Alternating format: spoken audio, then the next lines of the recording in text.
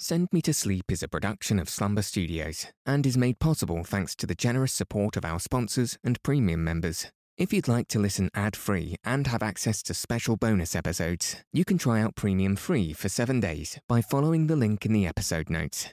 Now, we'll be right back after a quick word from our sponsors. Another day is here, and you're ready for it. What to wear? Check. Breakfast, lunch, and dinner? Check. Planning for what's next and how to save for it? That's where Bank of America can help. For your financial to-dos, Bank of America has experts ready to help get you closer to your goals. Get started at one of our local financial centers or 24/7 in our mobile banking app. Find a location near you at bankofamerica.com/talktous. What would you like the power to do? Mobile banking requires downloading the app and is only available for select devices. Message and data rates may apply. Bank of America N.A., member FDIC. When you need mealtime inspiration, it's worth shopping Kroger, where you'll find over 30,000 mouth-watering choices that excite your inner foodie. And no matter what tasty choice you make, you'll enjoy our everyday low prices, plus extra ways to save, like digital coupons worth over $600 each week. You can also save up to $1 off per gallon at the pump with fuel points. More savings and more inspiring flavors make shopping Kroger worth it every time. Kroger, fresh for everyone. Fuel restrictions apply. Welcome to Send Me to Sleep, the place to find a good night's rest. My name's Andrew. Thanks for joining me, and for taking this time for yourself to ensure you get a peaceful night's sleep. Tonight, I'll be reading North and South by Elizabeth Gaskell, chapters 6 and 7. In the last chapter, Margaret finally settled on a plan with her father to begin the move to Milton Northern. In these chapters, the Hale family says goodbye to Helston and make their way north. If you haven't already, find a nice place to get cozy. Take a deep, relaxing breath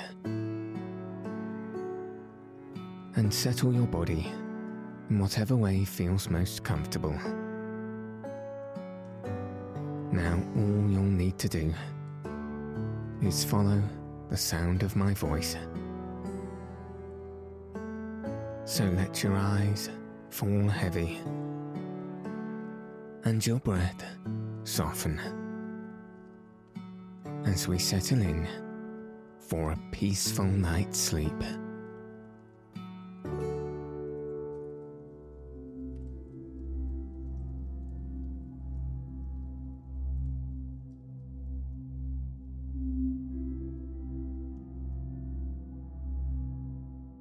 Chapter 6. Farewell. Unwatched the garden bough shall sway, the tender blossom flutter down. Unloved that beech will gather brown, the maple burn itself away. Unloved the sunflower, shining fair, ray round with flames her disk of seeds, and many a rose carnation feed with summer spice the humming air. Till from the garden and the wild a fresh association blow, and year by year the landscape grow familiar to the stranger's child. As year by year the labourer tills his wonted glebe or lops the glades, and year by year our memory fades from all the circle of the hills.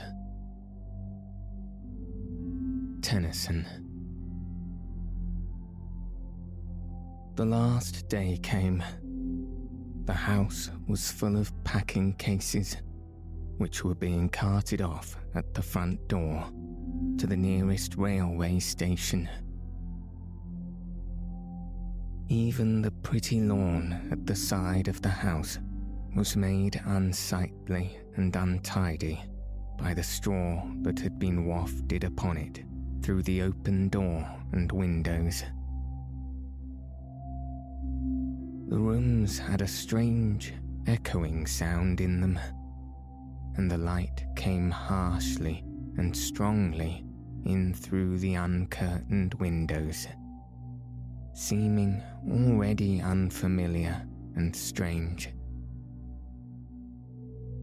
Mrs. Hale's dressing room was left untouched to the last, and there she and Dixon were packing up clothes and interrupting each other every now and then to exclaim at and turn over with fond regard some forgotten treasure in the shape of some relic of the children while they were yet little.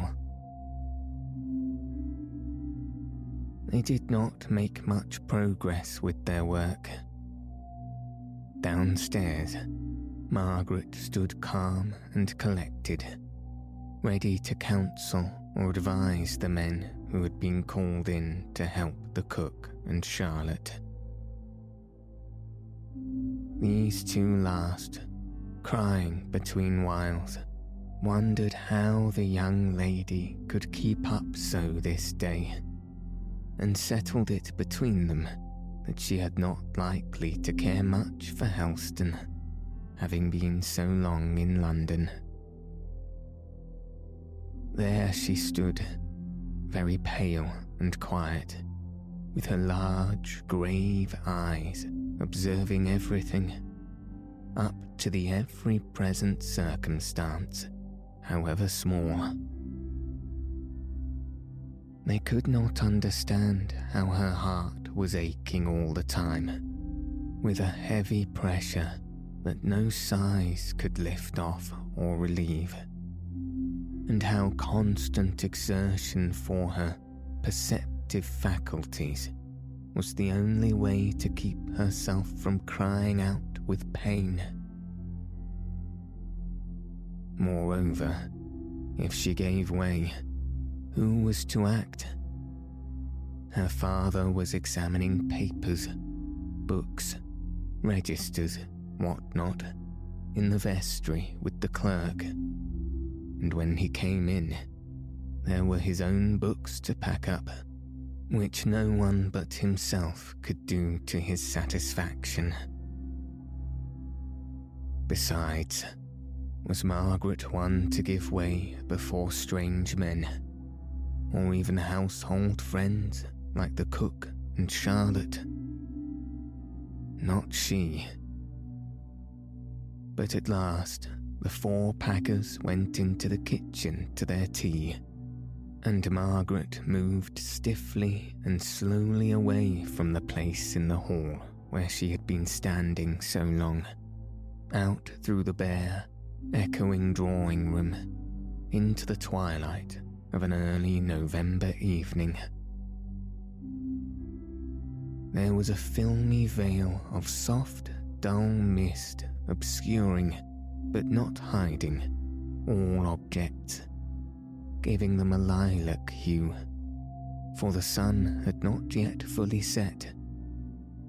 A robin was singing, perhaps, Margaret thought, the very robin that her father had so often talked of as his winter pet, and for which he had made, with his own hands, a kind of robin house by his study window. The leaves were more gorgeous than ever. The first touch of frost would lay them all low on the ground. Already, one or two kept constantly floating down, amber and golden in the low slanting sun rays. Margaret went along the walk under the pear tree wall. She had never been along it since she paced it at Henry Lennox's side. Here, at this bed of time, she began to speak of what she must not think of now. Her eyes were on that late, blowing rose as she was trying to answer and she had caught the idea of the vivid beauty of the feathery leaves of the carrots in the very middle of his last sentence. Only a fortnight ago, and all so changed. Where was he now? In London, going through the old round, dining with the old Harley Street set, or with the gayer young friends of his own. Even now, while she walked sadly through that damp and dreary garden in the dusk, with everything falling and fading and turning to decay around her, he might gladly put away his law books after a day of satisfactory toil, and refreshing himself up, as he had told her he often did, by a run in the Temple Gardens, taking in the while the grand, inarticulate, mighty roar of tens of thousands of busy men, nigh at hand, but not seen, and catching ever, at his quick turns, glimpses of the lights of the city coming up out of the depths of the river. He had often spoken to Margaret of these hasty walks, snatched in the intervals between study and dinner. At his best times, and in his best moods, had he spoken of them, and the thought of them had struck upon her fancy. Here there was no sound. The robin had gone away into the vast stillness of the night. Now and then, a cottage door in the distance was opened and shut, as if to admit the tired labourer to his home. But that sounded very far away. A stealthy, creeping, crunching sound among the crisp, fallen leaves of the forest, beyond the garden, seemed almost close at hand. Margaret knew it was some poacher, sitting up in her bedroom this past autumn, with the light of her candle extinguished, and purely revelling in the solemn beauty of the heavens and the earth. She had many a time seen the light noiselessly leap of the poachers over the garden fence, their quick tramp across the dewy, moonlit lawn, their disappearance in the black, still shadow beyond. The wild, adventurous freedom of their life had taken her fancy. She felt inclined to wish them success. She had no fear of them. But tonight she was afraid. She knew not why. She heard Charlotte shutting the windows and fastening up for the night, unconscious that anyone had gone out in the garden. A small branch, it might be of rotten wood, or it might be broken by force, came heavily down in the nearest part of the forest. Margaret ran, swift as Camilla, down to the window and rapped at it with a hurried tremulousness which startled Charlotte within. "Let me in, let me in. It is only me, Charlotte." Her heart did not still its flutter till she was safe in the drawing-room, with the windows fastened and bolted, and the familiar walls hemmed her round and shutting her in.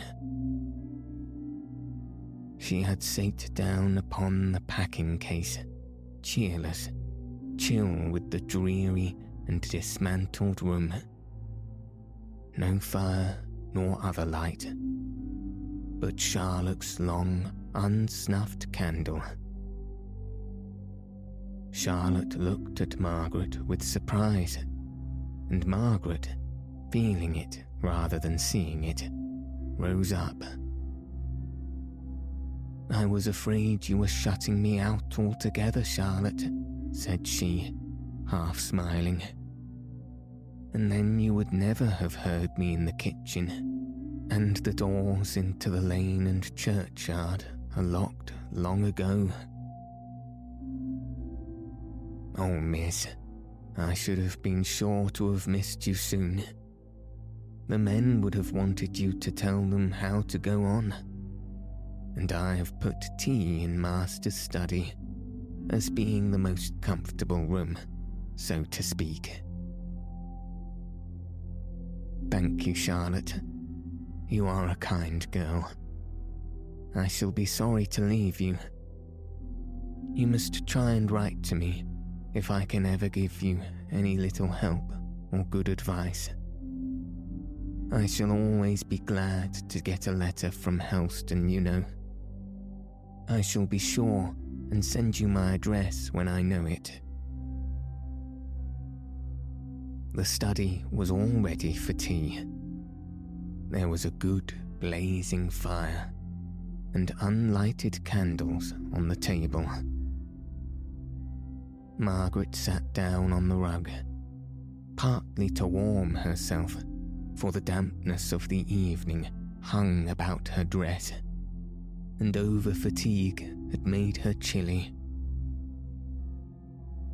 She kept herself balanced by clasping her hands together round her knees. Her head dropped a little towards her chest. The attitude was one of despondency, whatever her frame of mind might be. But when she heard her father's step on the gravel outside, she started up, and hastily shaking her heavy black hair back, and wiping a few tears away that had come on her cheek, she knew not how, she went out to open the door for him. He showed far more depression than she did. She could hardly get him to talk, although she tried to speak on subjects that would interest him, at the cost of an effort every time which she thought would be her last. "Have you been on a very long walk today?" asked she, on seeing his refusal to touch food of any kind. "As far as Fordham Beeches. I went to see Widow Maltby. She is sadly grieved at not having wished you goodbye. She says little Susan has kept watch down the lane for past days. Nay, Margaret, what is the matter, dear?" The thought of the little child watching for her and continually disappointed, from no forgetfulness on her part, but from sheer inability to leave home, was the last drop in poor Margaret's cup, and she was sobbing away as if her heart would break. Mr. Hale was distressingly perplexed. He rose and walked nervously up and down the room. Margaret tried to check herself, but would not speak until she could do so with firmness. She heard him talking as if to himself. "I cannot bear it. I cannot bear to see the suffering of others. I think I could go through my own with patience. Oh, is there no going back?" "No, father," said Margaret, looking straight at him and speaking low and steadily. "It is bad to believe you in error. It would be infinitely worse to have known you a hypocrite." She dropped her voice at the last few words, as if entertaining the idea of hypocrisy for a moment in connection with her father savoured of irreverence. Besides, she went on, it is only that I'm tired tonight. Don't think that I'm suffering from what you've done, dear Papa. We can't either of us talk about it tonight, I believe, said she, finding that tears and sobs would come in spite of herself. I had better go and take Mamma up this cup of tea. She had hers very early, when I was too busy to go to her, and I am sure she will be glad of another now. Railroad time inexorably wrenched them away from lovely, beloved Helston the next morning. They were gone. They had seen the last of the long, low parsonage home, half covered with china roses and pyracanthus, more homelike than ever in the morning sun that glittered on its windows, each belonging to some well-loved room. Almost before they had settled themselves into the car, sent from Southampton to fetch them to the station, they were gone away, to return no more. A sting at Margaret's heart made her strive to look out to catch the last glimpse of the old church tower at the turn where she knew it might be seen, above a wave of forest trees. But her father remembered this too, and she silently acknowledged his greater right to the one window from which it could be seen. She leant back and shut her eyes, and the tears welled forth and hung glistening for an instant on the shadowing eyelashes before rolling slowly down her cheeks and dropping, unheeded, on her dress. They were to stop in London all night at some quiet hotel. Poor Mrs. Hale had cried in her way nearly all day, and Dixon showed her sorrow by extreme crossness and a continual, irritable attempt to keep her petticoats from even touching the unconscious Mr. Hale, whom she regarded as the origin of all this suffering. They went through the well-known streets, past houses which they had often visited, past shops in which she had lounged, impatient by her aunt's side, while that lady was making some important and interminable decision. Nay, absolutely past acquaintances in the street, for though the morning had been of an incalculable length to them, and they felt as if it ought long ago to have closed in for repose of darkness, it was the very busiest of London times in the afternoon in November when they arrived there. It was long since Mrs. Hale had been in London, and she roused up, almost like a child, to look about her at the different streets, and to gaze after and exclaim at the shops and carriages. Oh, there's Harrison's, where I bought so many of my wedding things. Dear, how altered. They've got immense plate glass windows, larger than Crawford's in Southampton. Oh, and there, I declare. No, it is not. Yes, it is, Margaret. We have just passed Mr. Henry Lennox. Where can he be going among all these shops? Margaret started forward and as quickly fell back, half smiling at herself for the sudden motion. They were 100 yards away by this time, but he seemed like a relic of Helston. He was associated with a bright morning, an eventful day, and she should have liked to have seen him, without his seeing her, without the chance of their speaking. The evening, without employment, passed in a room high up in a hotel, was long and heavy. Mr. Hale went out to his booksellers and to call on a friend or two. Everyone they saw, either in the house or in the streets, appeared hurrying to some appointment, expected by or expecting somebody. They alone seemed strange and friendless and desolate.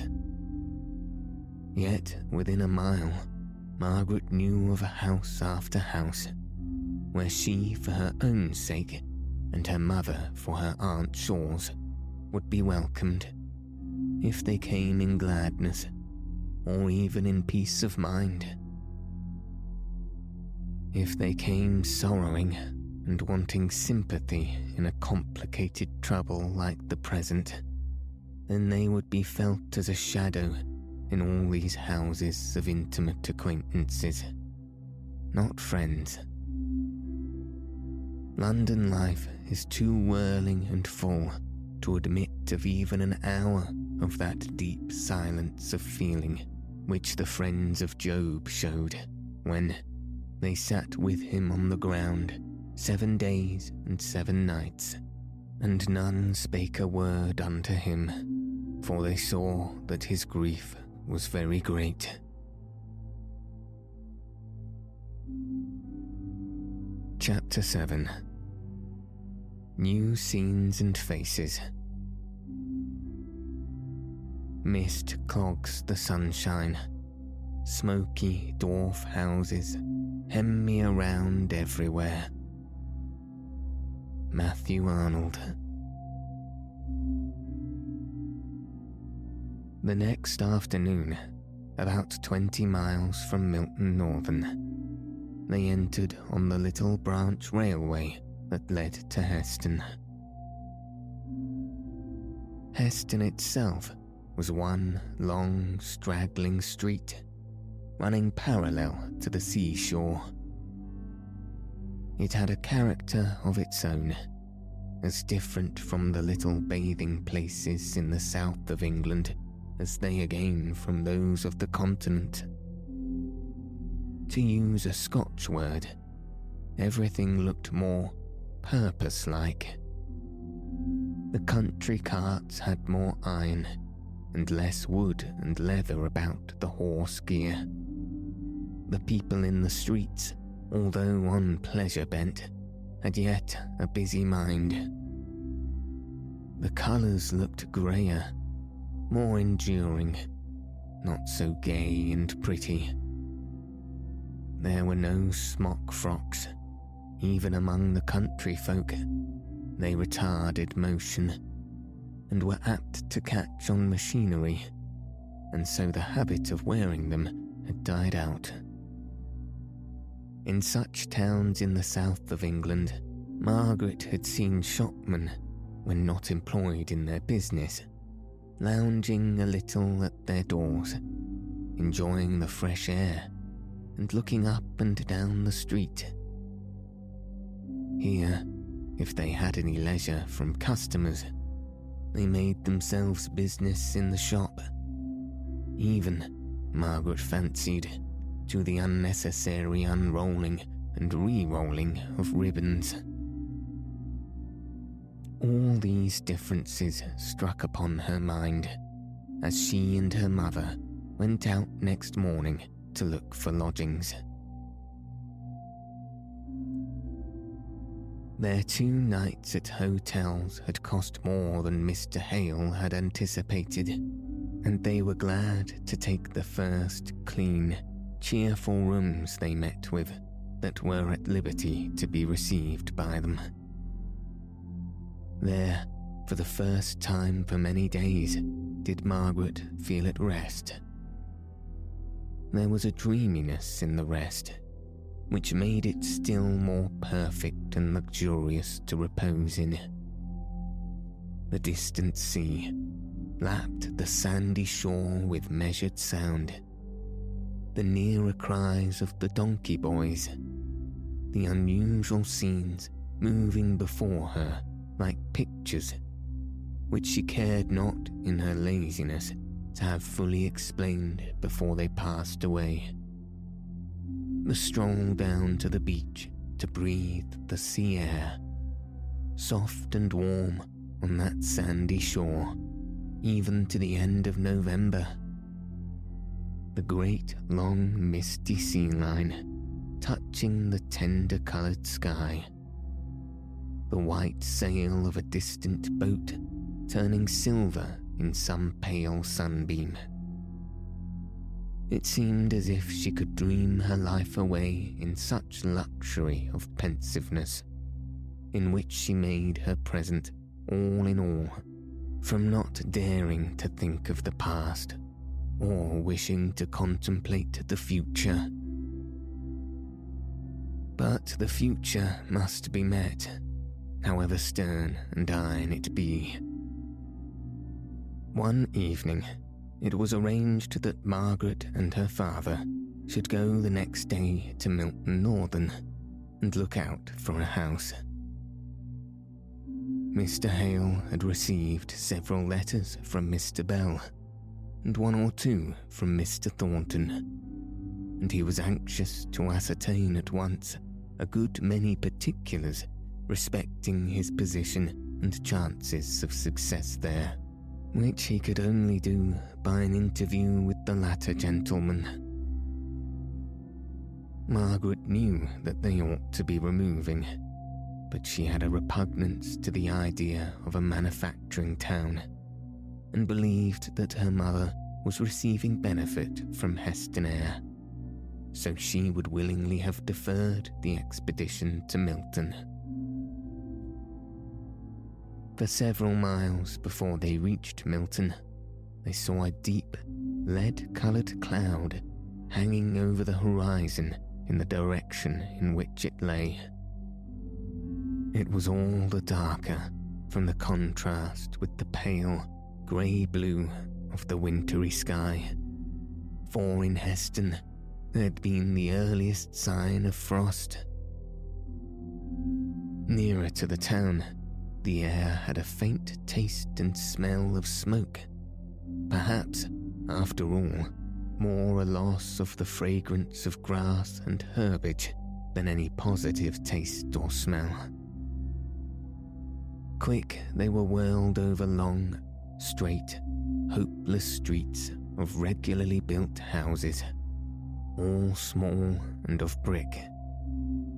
Here and there, a great oblong, many-windowed factory stood up, like a hen among her chickens, puffing out black, unparliamentary smoke, and sufficiently accounting for the cloud which Margaret had taken for foretell rain. As they drove through the larger and wider streets, from the station to the hotel, they had to stop constantly. Great loaded lorries blocked up the not over-wide thoroughfares.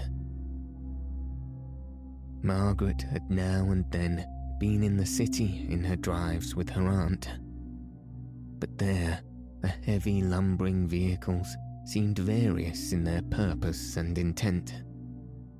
Here, every van, every wagon and truck bore cotton, either in the raw shape in bags or the woven shape in bales of calico. People thronged the footpaths, most of them well dressed as regarded the material, but with a slovenly looseness which struck Margaret as different from the shabby, threadbare smartness of a similar class in London. "New Street," said Mr. Hale. This, I believe, is the principal street in Milton. Belle has often spoken to me about it. It was the opening of this street from a lane into a great thoroughfare 30 years ago, which has caused his property to rise so much in value. Mr. Thornton's mill must be somewhere not very far off, for he is Mr. Bell's tenant. But I fancy he dates from his warehouse. Where is our hotel, Papa? Close to the end of this street, I believe. Shall we have lunch before or after we've looked at the houses we marked in the Milton Times? Oh, let us get our work done first. Very well. Then I will only see if there is any note or letter for me from Mr. Thornton, who said he would let me know anything he might hear about these houses, and then we will set off. We will keep the cab. It will be safer than losing ourselves and being too late for the train this afternoon. There were no letters awaiting him. They set out on their house hunting. £30 a year was all they could afford to give, but in Hampshire they could have met with a roomy house and pleasant garden for the money. Here, even the necessary accommodation of 2 sitting rooms and 4 bedrooms seemed unattainable. They went through their list, rejecting each as they visited it. They then looked at each other in dismay. We must go back to the second, I think. That one, in Crampton. Don't they call the suburbs? They were 3 sitting rooms. Don't you remember? How we laughed at the number compared with the 3 bedrooms. But I have planned it all. The front room downstairs is to be your study, and our dining room. Poor Papa. For you know, we settled Mamma is to have as cheerful a sitting room as we can get. And that front room upstairs, with the atrocious blue and pink paper and heavy cornice, had really a pretty view over the plain, with a great bend of river or canal, or whatever it is, down below. Then I could have the little bedroom behind, in that projection at the head of the first flight of stairs over the kitchen. You know. And you and Mamma, the room behind the drawing room, and that closet in the roof will make you a splendid dressing room. But Dixon, and the girl we are to have to help. Oh, wait a minute. I am overpowered by the discovery of my own genius for management. Dixon is to have, let me see, I had it once, the back sitting room. I think she will like that. She grumbles so much about the stairs at Heston, and the girl is to have that sloping attic over your room and Mamma's. Won't that do? I dare say it will. But the papers, what taste, and the overloading such a house with colour and such heavy cornices. Never mind, Papa. Surely you can charm the landlord into repapering 1 or 2 of the rooms.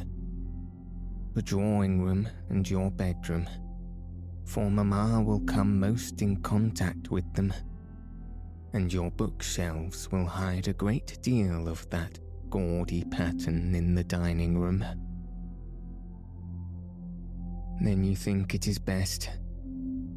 If so, I had better go at once and call on this Mr. Donkin, to whom the advertisement refers me. I will take you back to the hotel, where you can order lunch and rest and by the time it is ready, I will be with you. I hope I shall be able to get new papers." Margaret hoped so too, though she said nothing. She had never come fairly in contact with the taste that loves ornament, however bad, more than the plainness and simplicity which are themselves the framework of elegance. Her father took her through the entrance of the hotel, and leaving her at the foot of the staircase, went to the address of the landlord of the house they had fixed upon. Just as Margaret had her hand on the door of their sitting room, she was followed by a quick-stepping waiter. "I beg your pardon, ma'am. The gentleman was gone so quickly, I had no time to tell him. Mr. Thornton called almost directly after you left, and as I understood, from what the gentleman said, you would be back in an hour, so I told him so, and he came again about 5 minutes ago, and said he would wait for Mr. Hale. He is in your room now, ma'am." "Thank you. My father will return soon, and then you can tell him." Margaret opened the door and went in with the straight, fearless, dignified presence habitual to her. She felt no awkwardness. She had too much the habit of society for that. Here was a person come on business to her father, and, as he was one who had shown himself obliging, she was disposed to treat him with a full measure of civility. Mr. Thornton was a good deal more surprised and discomfited than she. Instead of a quiet, middle-aged clergyman, a young lady came forward with frank dignity, a young lady of a different type to most of those he was in the habit of seeing.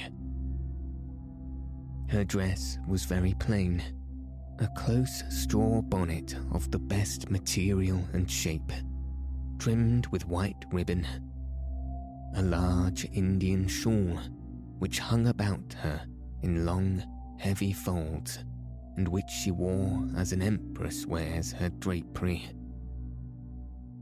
He did not understand who she was, as he caught the simple, straight, unabashed look, which showed that his being there was of no consequence to her beautiful countenance, and called up no flush of surprise to the pale ivory of the complexion.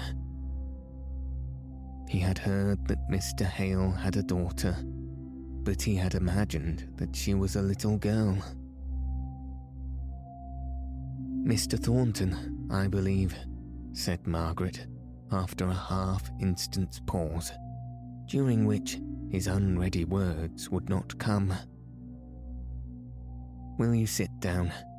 My father brought me to the door not a minute ago, but unfortunately he was not told that you were here, and he has gone away on some business. But he will come back almost directly. I am sorry you have had the trouble of calling twice." Mr. Thornton was in habits of authority himself, but she seemed to assume some kind of rule over him at once. He had been getting impatient at the loss of time on his market day, the moment before she appeared. Yet now he calmly took a seat at her bidding. "Do you know where it is that Mr. Hale has gone to? Perhaps I might be able to find him." "He has gone to Mr. Donkin in Canute Street. He is the landlord of the house my father wishes to take in Crampton." Mr. Thornton knew the house. He had seen the advertisement and been to look at it, in compliance with a request of Mr. Bell's that he would assist Mr. Hale to the best of his power, and also instigated by his own interest in the case of a clergyman who had given up his living under circumstances such as those of Mr. Hale. Mr. Thornton had thought that the house in Crampton was really just the thing, but now that he saw Margaret, with her superb ways of moving and looking, he began to feel ashamed of having imagined that it would do very well for the Hales, in spite of a certain vulgarity in which had struck him at the time of looking it over. Margaret could not help her looks, but the short, curled upper lip, the round, massive, upturned chin, the manner of carrying her head, her movements, full of a soft, feminine defiance, always gave strangers the impression of haughtiness. She was tired now, and would much rather have remained silent and taken the rest her father had planned for her. But, of course, she owed to herself to be a gentlewoman, and to speak courteously from time to time to this stranger, not overbrushed, nor overpolished, it must be confessed, after his rough encounter with Milton streets and crowds. She wished that he would go, as he had once spoken of doing, instead of sitting there, answering with curt sentences all the remarks she made. She had taken off her shawl and hung it over the back of her chair. She sat facing him and facing the light. Her full beauty met his eye. Her round, white, flexile throat rising out of the full, yet lithe figure. Her lips moving so slightly as she spoke, not breaking the cold, serene look of her face with any variation from the one lovely, haughty curve. Her eyes, with their soft gloom, meeting his quite maiden freedom. He almost said to himself that he did not like her before their conversation ended. He tried to compensate himself for the mortified feeling that while he looked upon her with an admiration he could not repress, she looked at him with proud indifference, taking him, he thought, for what, in his irritation, he told himself was a great rough fellow, with not a grace or a refinement about him.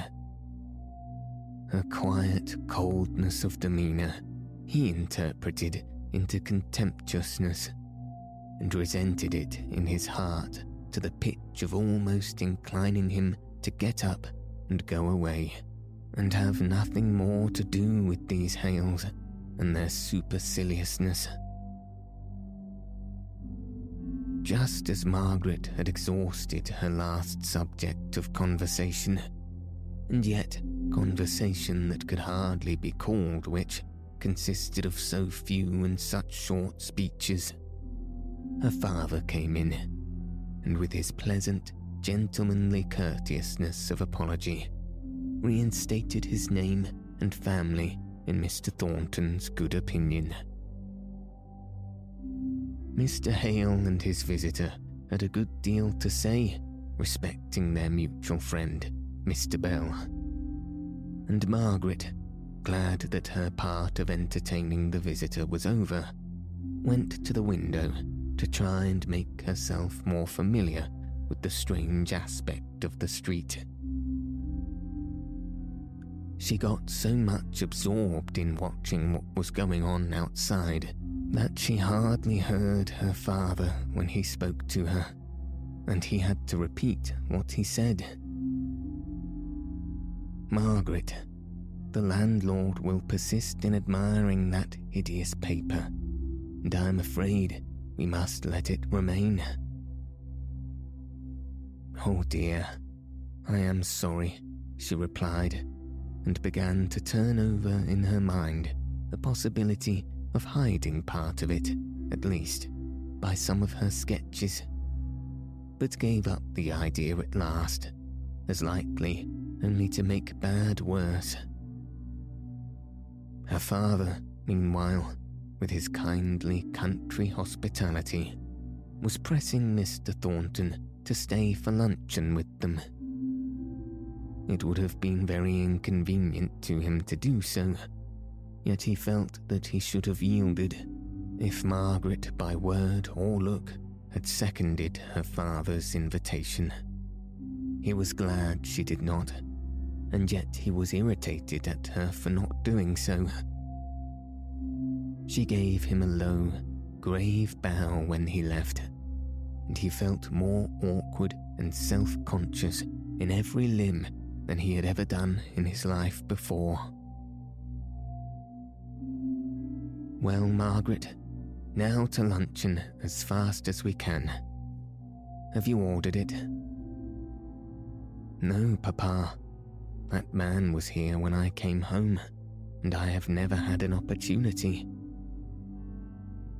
"Then we must take anything we can. He must have been waiting a long time, I'm afraid." "It seemed exceedingly long to me. I was just at the last gasp when you came in." He never went on with any subject, but gave little, short, abrupt answers. Very much to the point, though, I should think. He is a clear-headed fellow.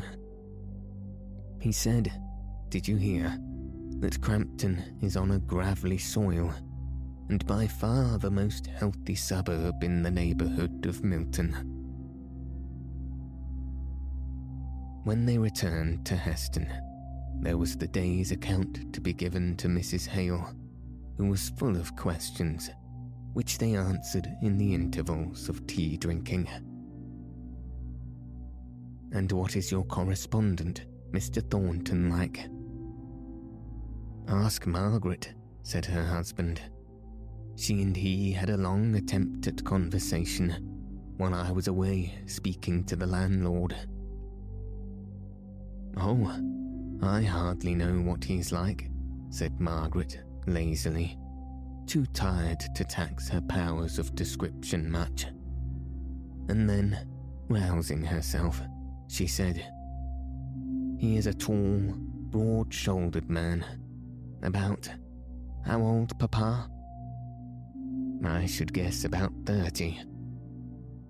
"About 30, with a face that is neither exactly plain nor yet handsome. Nothing remarkable. Not quite a gentleman, but that was hardly to be expected." "Not vulgar or common, though," put in her father, rather jealous of any disparagement of the sole friend he had in Milton. "Oh no," said Margaret, with such an expression of resolution and power. "No face, however plain in feature, could be either vulgar or common. I should not like to have a bargain with him. He looks very inflexible. Altogether, a man who seems made for his niche, Mamma. Sagacious and strong, as becomes a great tradesman." "Don't call the Milton manufacturers tradesmen, Margaret," said her father. "They are very different." "Are they? I apply the word to all who have something tangible to sell. But if you think the term is not correct, Papa, I won't use it. But, oh Mamma, speaking of vulgarity and commonness, you must prepare yourself for our drawing-room paper. Pink and blue roses with little yellow leaves, and such a heavy cornice round the room." But when they removed their new house in Milton, the obnoxious papers were gone. The landlord received their thanks very composedly, and let them think, if they liked, that he had relented from his expressed determination not to repaper.